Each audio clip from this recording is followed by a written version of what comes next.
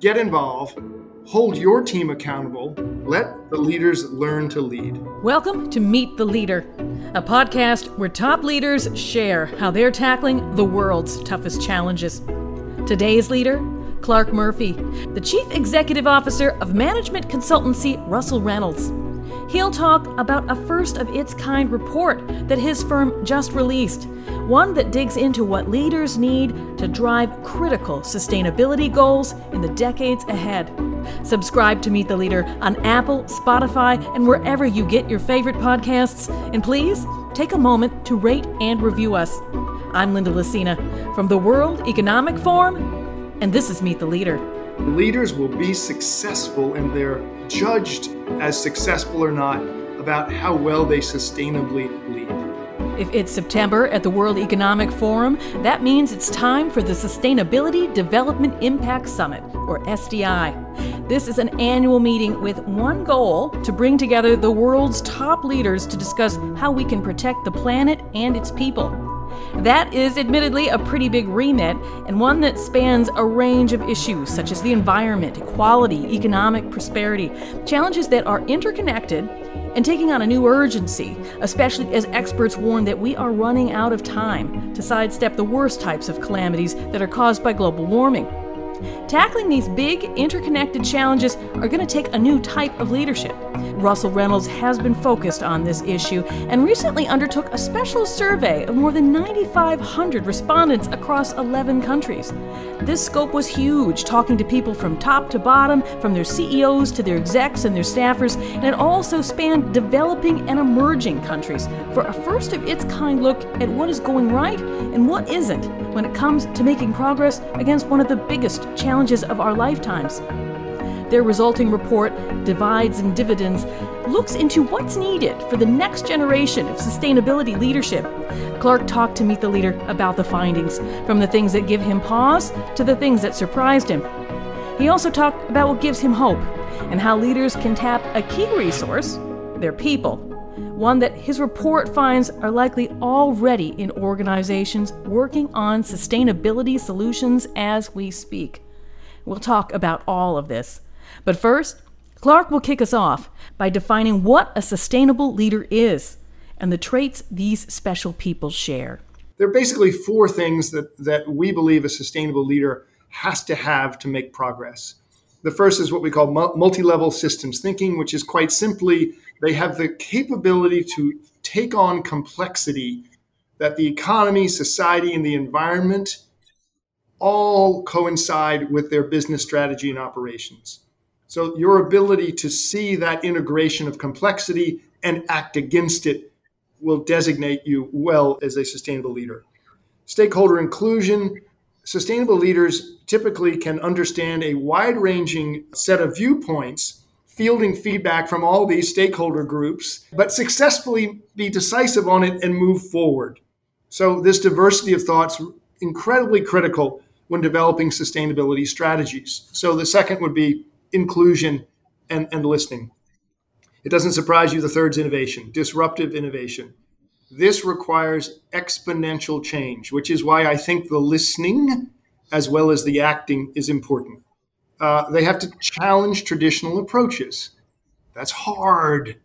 Sometimes costs a lot of money, put a lot of capital to work, but it's disruptive innovation, particularly around these sustainable issues. And finally, it's long-term activation. This takes time. But it's not that it takes time. It takes the commitment through the bull market and the bear market and the bull market and the bear market to set audacious goals and rigorously drive action. So long-term activation is a light little phrase, but we're talking economic cycles and shareholder pressure. So complexity of thinking, inclusion, disruptive innovation, long-term activation. Sure. And in that survey, as you guys were sort of digging through the findings, there's a slew of themes that emerged. But for you personally, as a CEO, as a leader yourself, what surprised you the most? The most was what I would call the say-do divide, which is what people are saying and what is actually happening or what they're doing is dramatically different. For example, 45% of C-suite executives say that their organization's sustainable strategy is really around brand management. and they want to be viewed as socially responsible and competitively differentiated. But far fewer, just over 20%, are saying they're creating value or driving force or impact reduction, which is about 18%. We're spending the next couple of days talking about change leaders, right? So we're trying to help boards find the change leaders around sustainability, but more of them are reacting too quickly to this brand management and kind of talking the talk, and they're not walking the walk. And that really spooked me, I've got to say. I can only imagine. And so that said, there were still plenty of highlights from the survey that looked at companies that were trying to find ways to put checkpoints in place to make sure that maybe a mission statement laddered up to outputs. Can you talk a little bit about sort of the examples of how this can go right, how people can bridge that gap between what they're saying they want to do and what they're actually doing? Yeah, I think you can get pretty excited pretty quickly. And I'd say, let's look at two different examples. One is the entire private equity industry, which the larger firms have said, okay, sustainable operations, more efficient supply chains, more vigorous management around sustainability creates value. We create value. The company that we may invest in will be worth more if it's more sustainable. And almost every major firm, and we've been active with most of them, have chief sustainability officers working across their portfolios to create value, and in its most kind of bald sense. Then we look at big, large public corporations, and you say, can they do it too? Yes.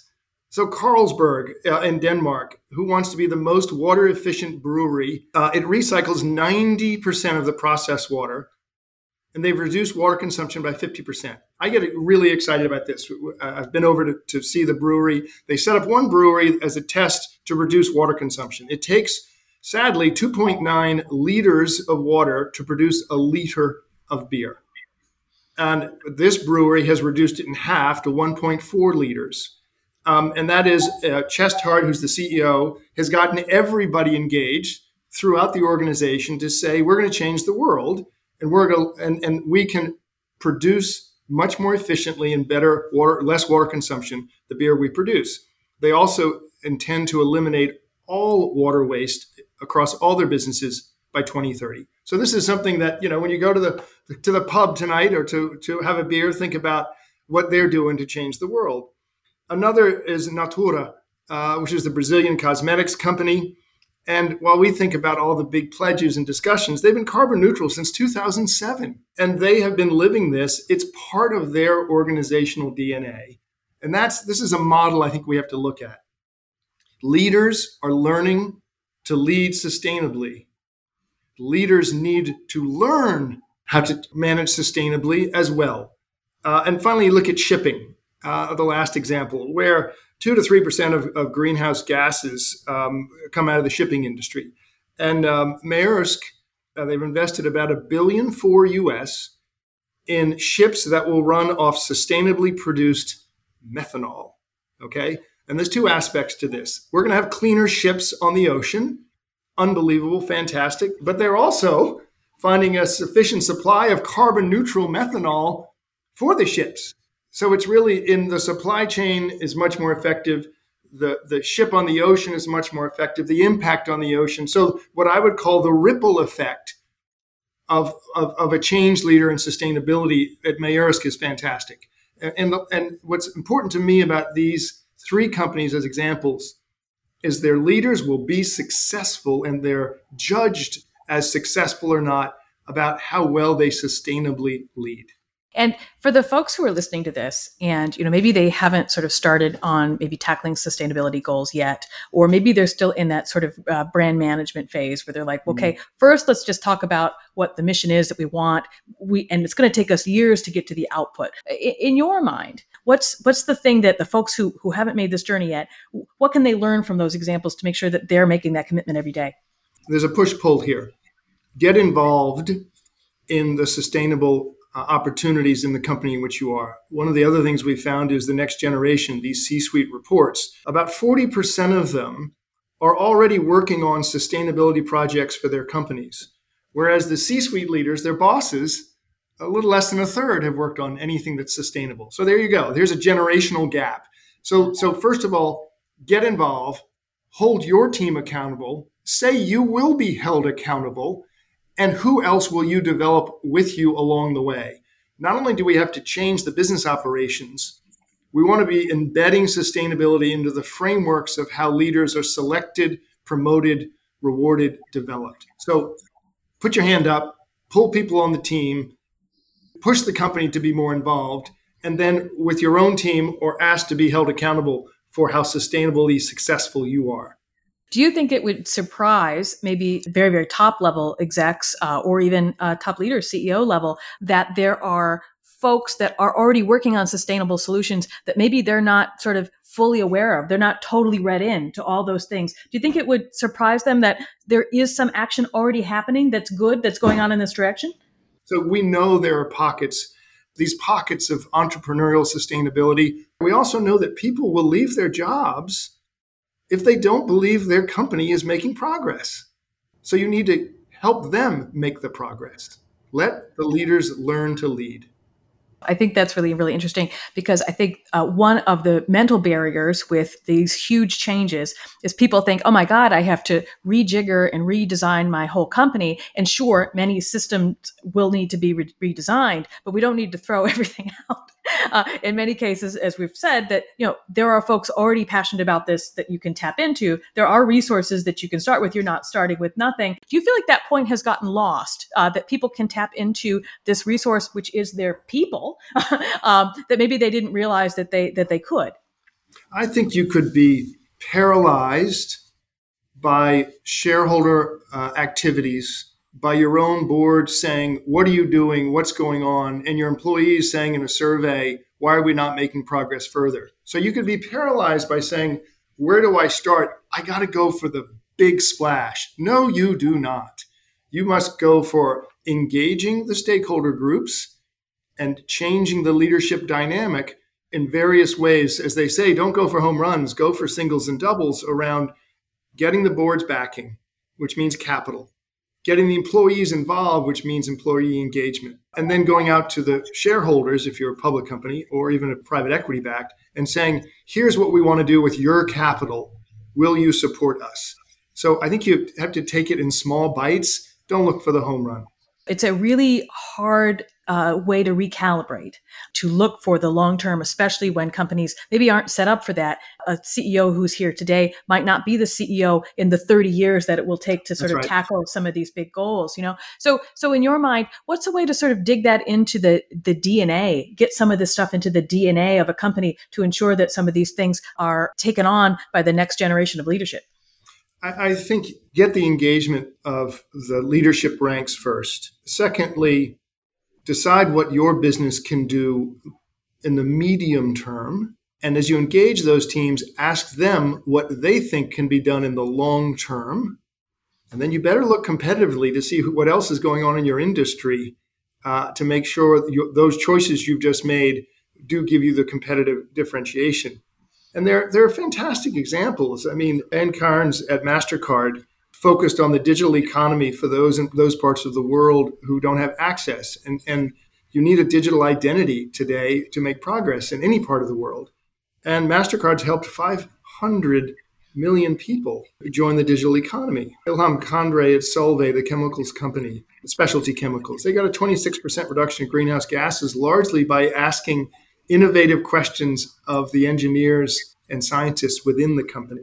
There are so many others. I'm just saying, engage, experiment, innovate, push, listen. Engage, experiment, innovate, push, listen. You've got to keep going and keep going. And boy, the untapped energy that rises up inside these companies is just energizing. We listen as well as we can. Are there certain programs? Are there certain types of meetings that they should be having? Is it something where they can look at their calendar and say, hey, if I don't have maybe different teams on my calendar, a certain share of it, that maybe I'm not maybe engaging as much as I think I am. In your mind, what's a gut check that someone can have to make sure that they are doing the engaging and the listening and the block and tackle work that really puts this forward? Some of the fastest successes so far have been embedding the rewards, incentives, and remuneration goals of the leadership team into the annual review process. Number one. So as there's an old-fashioned phrase, don't try and herd the cats, move the cat food. And so you say, listen, we're going to put your reward system and measurement system, part of them will be around sustainability. Novozymes, the bioscience company, the CEO has tied the compensation of his top executive team to a set of sustainability goals. Number one. Number two, that you're going to give development opportunities around sustainability, best practices, best case studies, et cetera. So they're learning what others are doing and how to do it. And third, I think you've got to take, because it's not just having a CSO, it's embedding all of this holistically into a company's DNA.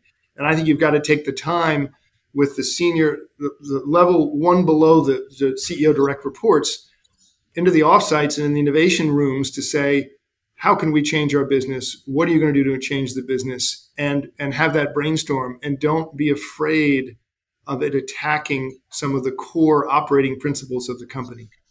We've talked a little bit about these next generation leaders. They're ready, they're willing, they're passionate, they're in the companies. In some cases, they're already pitching and working on some of these ideas, right? There's still plenty of work for them to be doing, but they still need help, and they still need to be developed further. In your mind, how ready are they, and what do we need to get them the help that they need? So the Divide and Dividends research says they want more, faster, sooner from the chief executives and the senior most executives of the companies that we researched. So they're ready. As we say, there's the first characteristic of a sustainable leader is a sustainable mindset. Whether they were born with it, or as we say, they've become awoken, they realize this is critical. And I can speak from personal experience to that.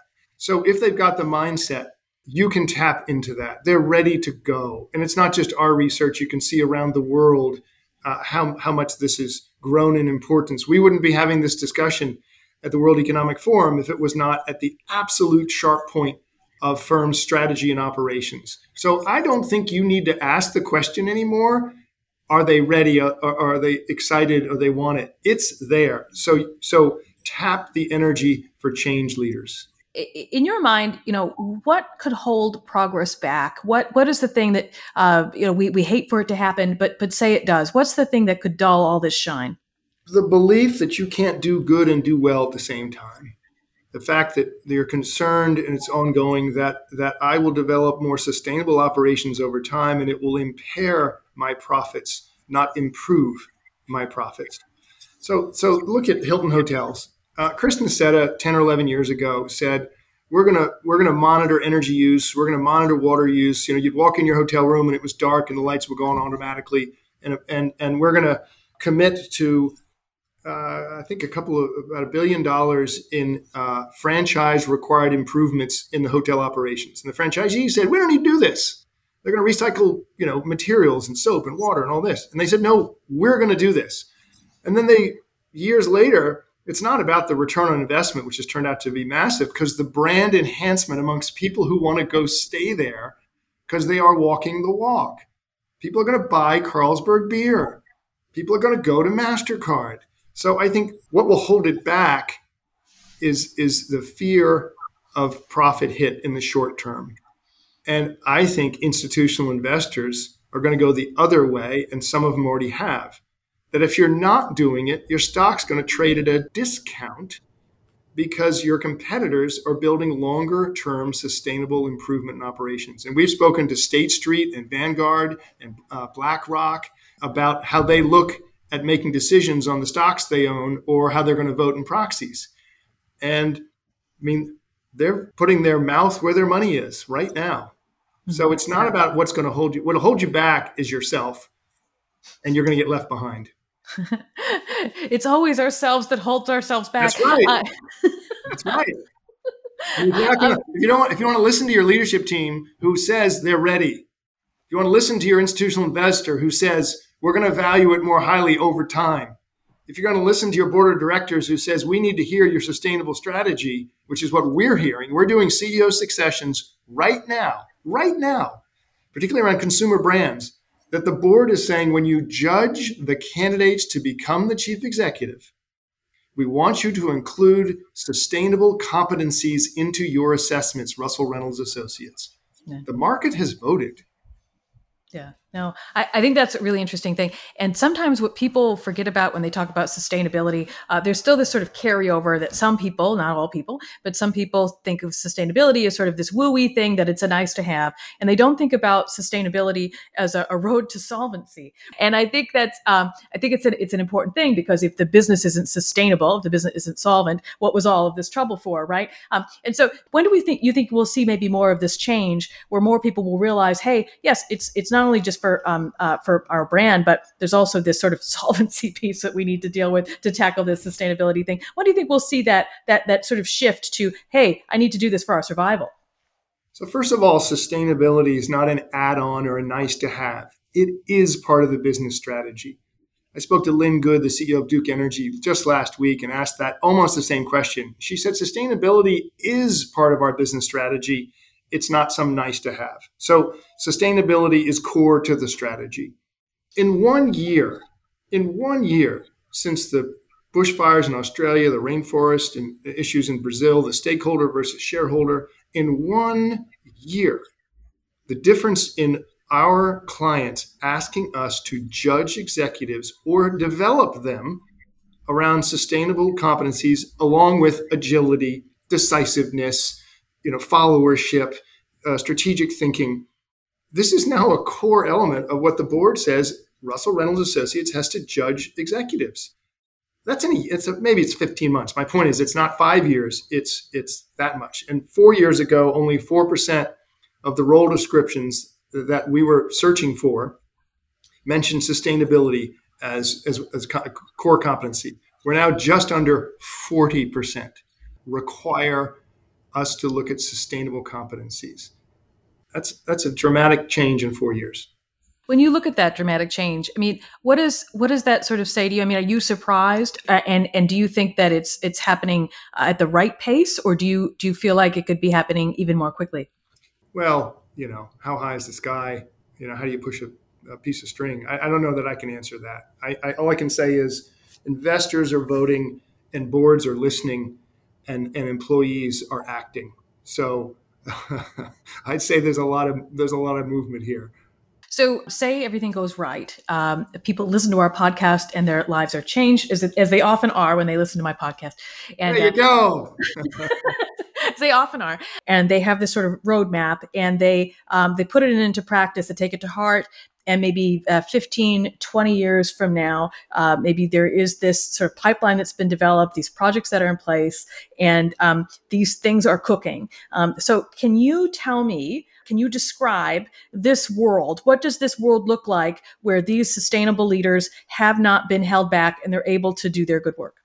Every leader will have credentials around the sustainability agenda, and they will be built into the competencies they need to lead, and they're built into the measurement of their success and their rewards. I think that the most successful companies will have a remit to deliver against people, planet, and profit. I think consumers and investors will demand it. I also think that they will have had more experiences, this 40% that have worked on sustainable initiatives that we mentioned in the next gen.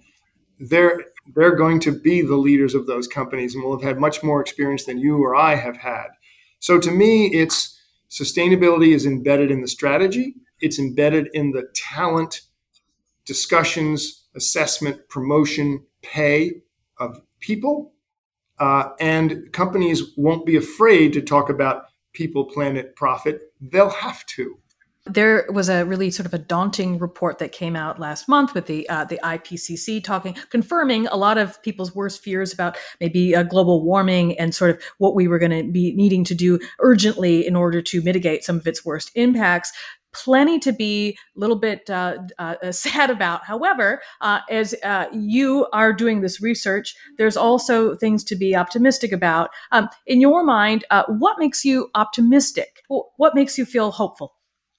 Well, what makes me feel hopeful is you and I are having this discussion at the World Economic Forum.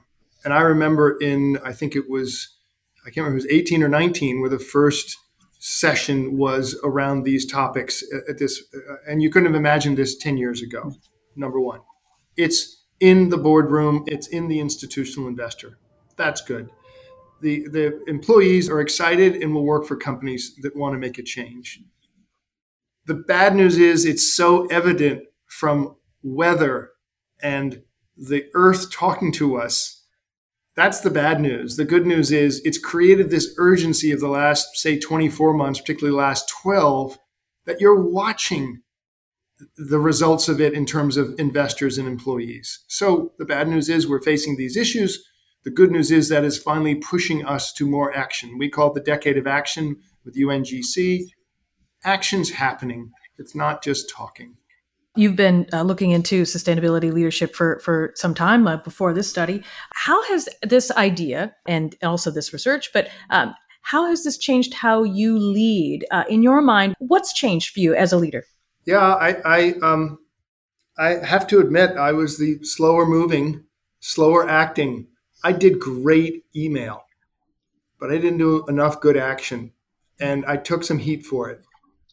Whether this is around moving faster on DEI, whether moving faster on real estate for our own company, we're in 46 cities around the world, a big footprint, looking at how we're looking at our environmental sustainability, but also the SDGs, which work across so many things. It's not just about the climate, which we tend to focus on. So we've stepped up what we're doing operationally as a firm, and we've stepped up and out. People thought we'd lost our minds 4 years ago when we took this on about how we would advise our clients and boards and the passion. We have put into every single job description the sustainable competencies. And then we go to them and say, would you like us to judge your candidates on sustainability? Our hope being, how the hell can you say no? Though some do. So we've stuck our necks out. And I've got to say, I was too cautious for too long and did too good at email. And now we're moving, which is a push from my own college-age children, as well as looking at our client base, as well as looking at what the world needs. Somebody who's listening to this, and that probably will resound with a lot of people listening to this podcast. What's your advice to them? Like, what's the gut check? If you could kind of sit next to them and kind of lean over their keyboard and say, hey, do this today. What's an actionable thing, a small everyday work change that they can make that will sort of push them in the right direction? I think you'd have to go, depending on what industry you're in. If you're an industrial consumer business, pick up the phone to your head of supply chain tomorrow morning and say, not the email, not a text, pick up the phone and say, what have we done the last year that has made the supply chain more sustainable? If you're in a professional services organization, pick up the phone to the 28 to 35-year-olds and say, what are you proudest of this company's done around sustainability? And if they don't have an answer, you got a problem. And then you say, I'm calling you back in 6 months and I'm going to tell you what I'm proudest of that we've done. I like that idea about the phone call. And there's an immediacy there that helps people solve problems that I think is easy to lose sight of. And it's also sort of an important thing where we're not going to have this level of collaboration, of cross-sector, even cross-team collaboration without immediacy, without conversation. How important do you think that is, that piece where people just have sort of lost that sense of immediacy? I need to tackle it head on. I need to get in front of someone? Well, this is, I think, arguably the greatest concern businesses have today is around people and talent because of the remote working and hybrid working situations. So culture is probably one of the biggest concerns that leaders have. And so whether it's a phone call or getting together in person, whether you can or you can't, this is the biggest issue about what's a company. If it's just a job, what's the culture? So, and sustainability, ESG, collaboration, so many of these overlap in the challenges facing leaders today. And this is a way to pull people together, to create belief, to create glue, to create purpose, forward-looking. So it's not just a paycheck. It's one of many, but I think finding levers of collaboration for companies to continue to be the best in class is going to be so critical and so hard for some time to come. For sure.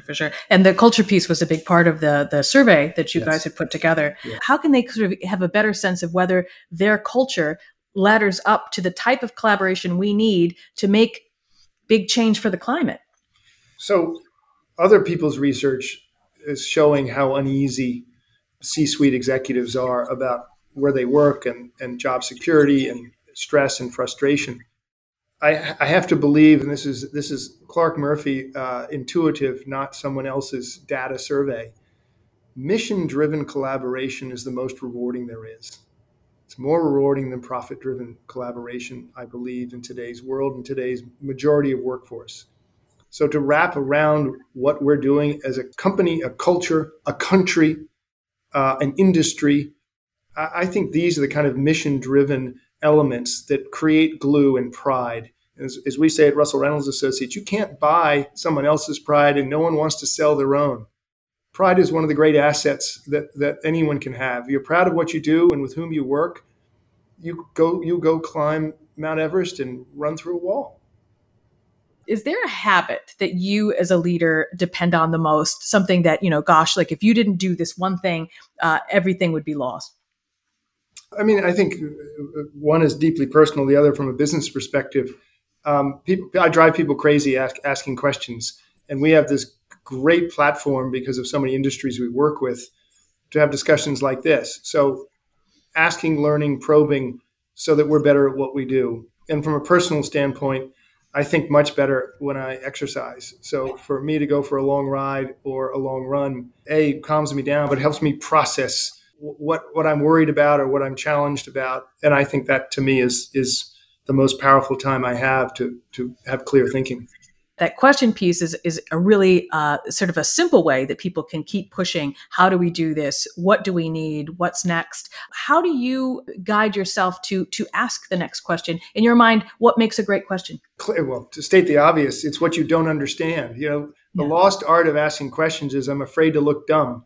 I'm happy to look dumb if I can learn something. You find that if you actually show that you're sincerely interested and you're asking board members or CEOs about their businesses and what's going well or not well, they open up and want to share their issues. A good friend of mine, Mark Eichhorn, said, if you put all your problems in the middle of the table, you tend to take your own back. And so therefore you learn a lot by sharing your problems, not just your successes.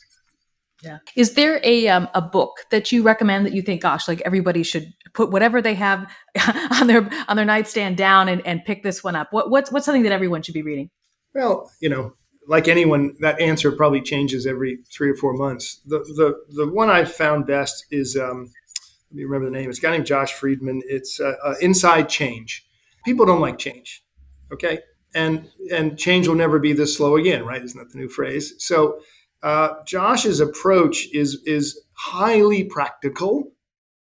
Get things done and how to get things done practically, but it's actually based on a bunch of neuroscience research, as well as taking how the brain works. And here are the practical ways to appeal to a human to want to make change. And then a group of humans together, based on the neuroscience, can do this. So it's very practical, and I like practical. Because you get more progress with the practical than just the theoretical. So Inside Change by Josh Friedman. Sure. And if somebody read this book, how do you think that they would be different the next day? What would they be able to sort of put into practice? I think they'd have more confidence that pragmatic approaches backed up by science will give them more confidence to go take the first step and the second step and the third step, as opposed to, oh my gosh, I've got to run a marathon. How long should I train for the marathon? Don't train for the marathon. Take the first step. That was Clark Murphy.